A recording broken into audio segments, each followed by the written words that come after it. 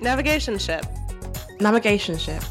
Navigating the trials and tribulations of race, dating, travel, trauma, and healing as young, conscious Black women. Hey, it's Stephanie. Hey, it's Ashley. And today we will be discussing listeners' feedback from our Navigating the Spaces We Occupy, part 1, on expectations. So we've heard a lot from you guys about having to live up to, or feeling like you've had to live up to, other people's expectations. And we want to discuss that a bit further. So first, I want to open the question up to you, Stephanie. How do you feel about navigating at this moment in time based on external expectations? For me, I feel like it's an ongoing process. Like, I currently feel like I'm currently having to navigate. I feel like my own internal expectations of what I think other people might be expecting of me. I mean, in terms of, society things, societal things, like, what should I have accomplished at this age as a woman? So, to be married, to have children, to be in a stable relationship, should I be at those points already, in my life? So you constantly have that kind of like bombardment, I guess, just from the culture around you in terms of the films or the things that you listen to, the conversations that you have regarding what it is that you're expected to be as a woman in society. I think that's definitely an ongoing one. But also I have one just in my own personal decisions in my life. Like, I think we touched this before, like going back to studies as a mature student and the sacrifices I had to make around that. And what is expected, what's the expected age to be when you're studying, and what you're supposed to be doing, and, what you're supposed to be investing in. I definitely feel, those pressures still. Yeah. It's a case of whose fault do you put, as the primary one, which who you really living for at the end of the day. So for me, it's a constant battle between of managing that and juggling that and understanding that obviously you don't want to be living your life without any expectations, like, walking down the street, completely naked because you're like, whatever, I'm just going to do whatever I want to do. It doesn't matter about what the societal expectations are of my life. Yeah. I can just walk around, naked and be a nudist. So I mean, there's two different ends of the spectrum. But I feel it's fine to be aware of these things, but it's ultimately a choice that you're making. I think for me, a choice that I make every day to kind of push further towards what it is that I want for my life and be very conscious of what it is that I'm pushing towards and what I want. And how about you, Ashley? How are you navigating expectations at the moment? I've always felt, and I think I've said this on the podcast, I've always felt sort of beholden to my parents' expectations because particularly my mother's, because she invested so much into my education. She invested so much into my growth. She continues to invest in me, to be honest, in like helping me when I need, help. And I feel like, I owe so much to her. So I'm like, I want to be a great example for her. And I know one of the things she said to me probably at a young age is that she wants to build a legacy, and that's very common of like first generation like college master's degree educated Black families is like they're like legacy, like it's and because of who my brothers are, and they didn't follow what my parents had in mind for them, and I did for a long time. I feel this immense pressure, even though I'm the youngest, to create this quote unquote legacy for my parents. But, I'm grappling with that because starting a business, unless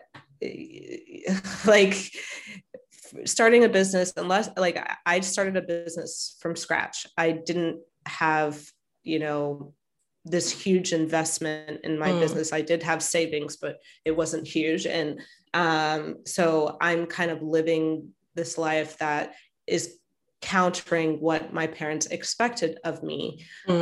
So I'm navigating that all the time with like, oh, I want to be this person that they see of me, this legacy, but I also need to follow my own dreams, and having to deal with that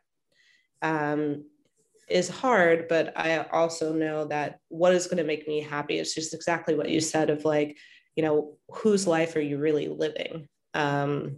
And I think that's important to think about. Like, you're not living for your parents, you're not even living for your friends, you're living for yourself. So like, if you're constantly living for other people, how happy would you really be?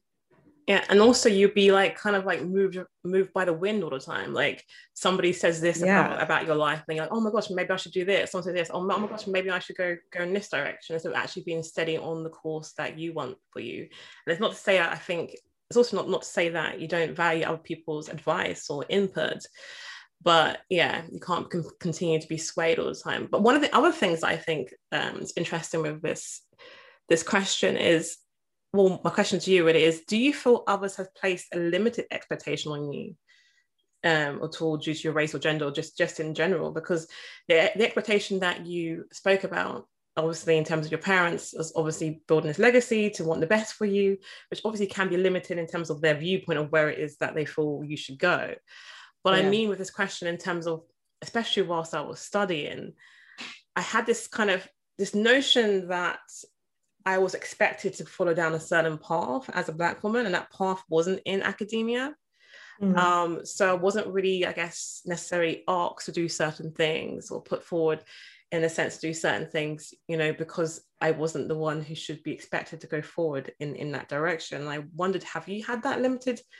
Have people saw you and placed something limited on you, or have you noticed that as you moved around in the spaces that you occupy? I definitely have, in a way. So old company, I was about to say the name, which lawsuit. So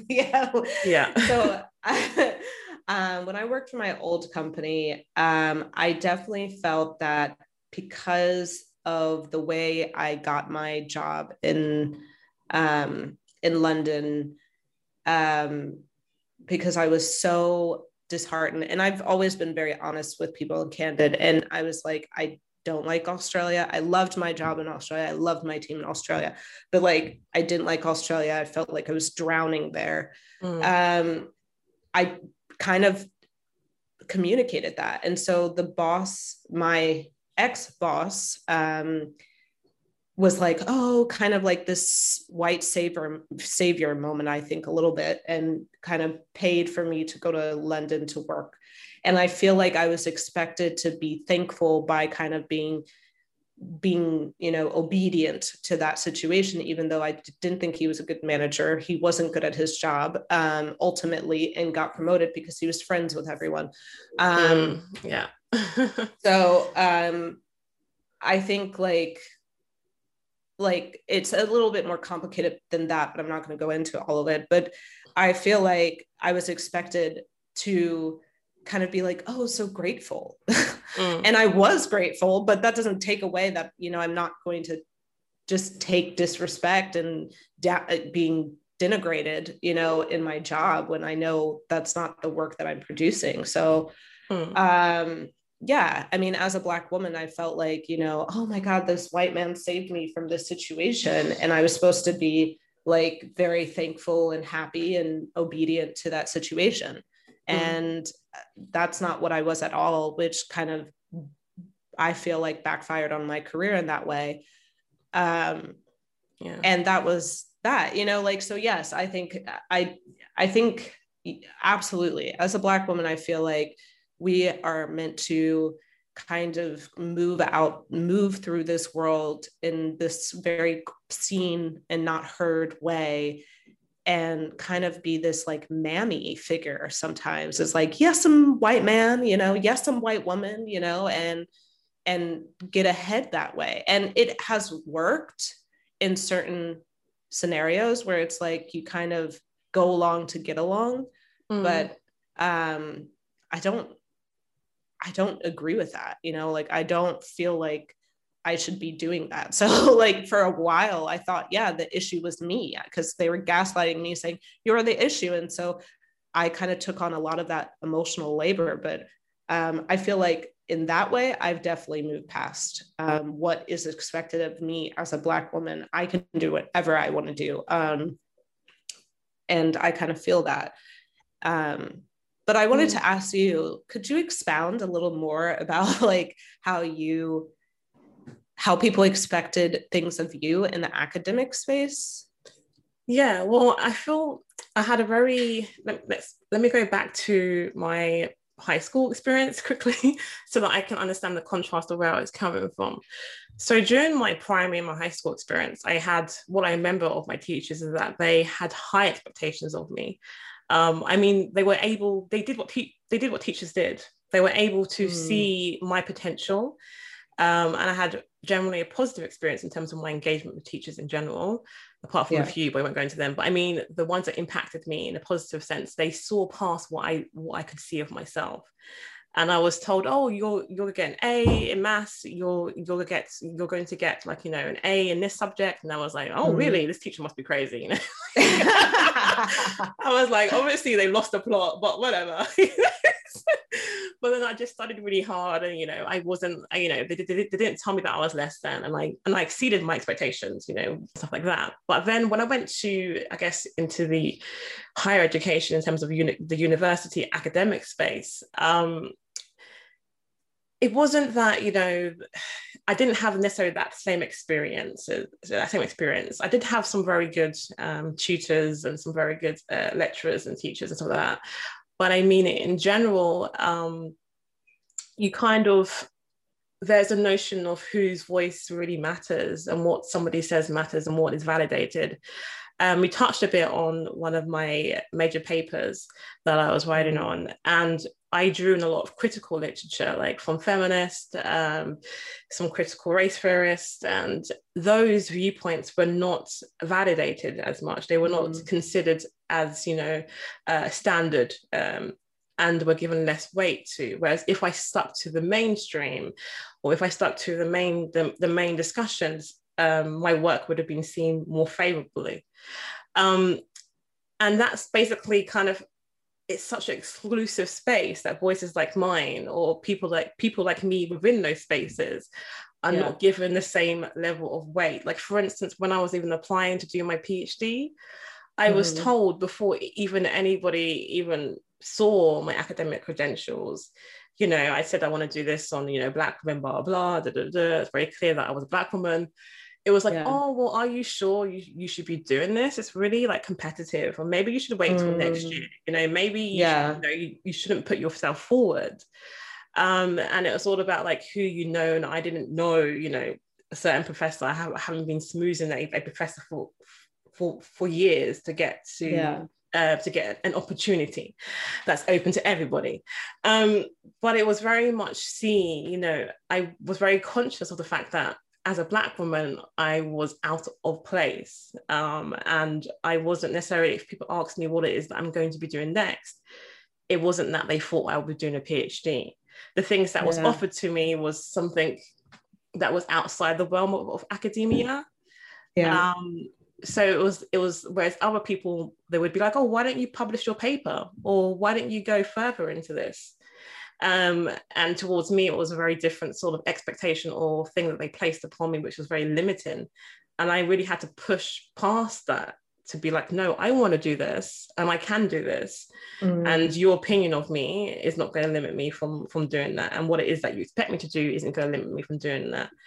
So that's why I asked that question. But I feel like you have so many things as a Black person, because you have obviously the expectations of your family, your friends, which generally hopefully should be good expectation, which also is limited in a sense because it kind of limits you to what they think that you should be doing, and sometimes that isn't always what you want to do. And then you have the expectation of society, not only as a woman but also as a Black woman, which often pushes you into certain roles that is not necessarily as aspirational, or may not be what it is that you want to do. But anyway, on that note, was there anything else you wanted to ask or point you wanted to add before we turn it to our listeners? Yeah, I think like as Black women, or definitely when I was growing up, like my parents told me, oh, when you're Black, they didn't kind of cover being a woman, but like when you're Black, you have to work 10 times, sometimes 100 times harder. But you, through your hard work, you will get to where you need to be.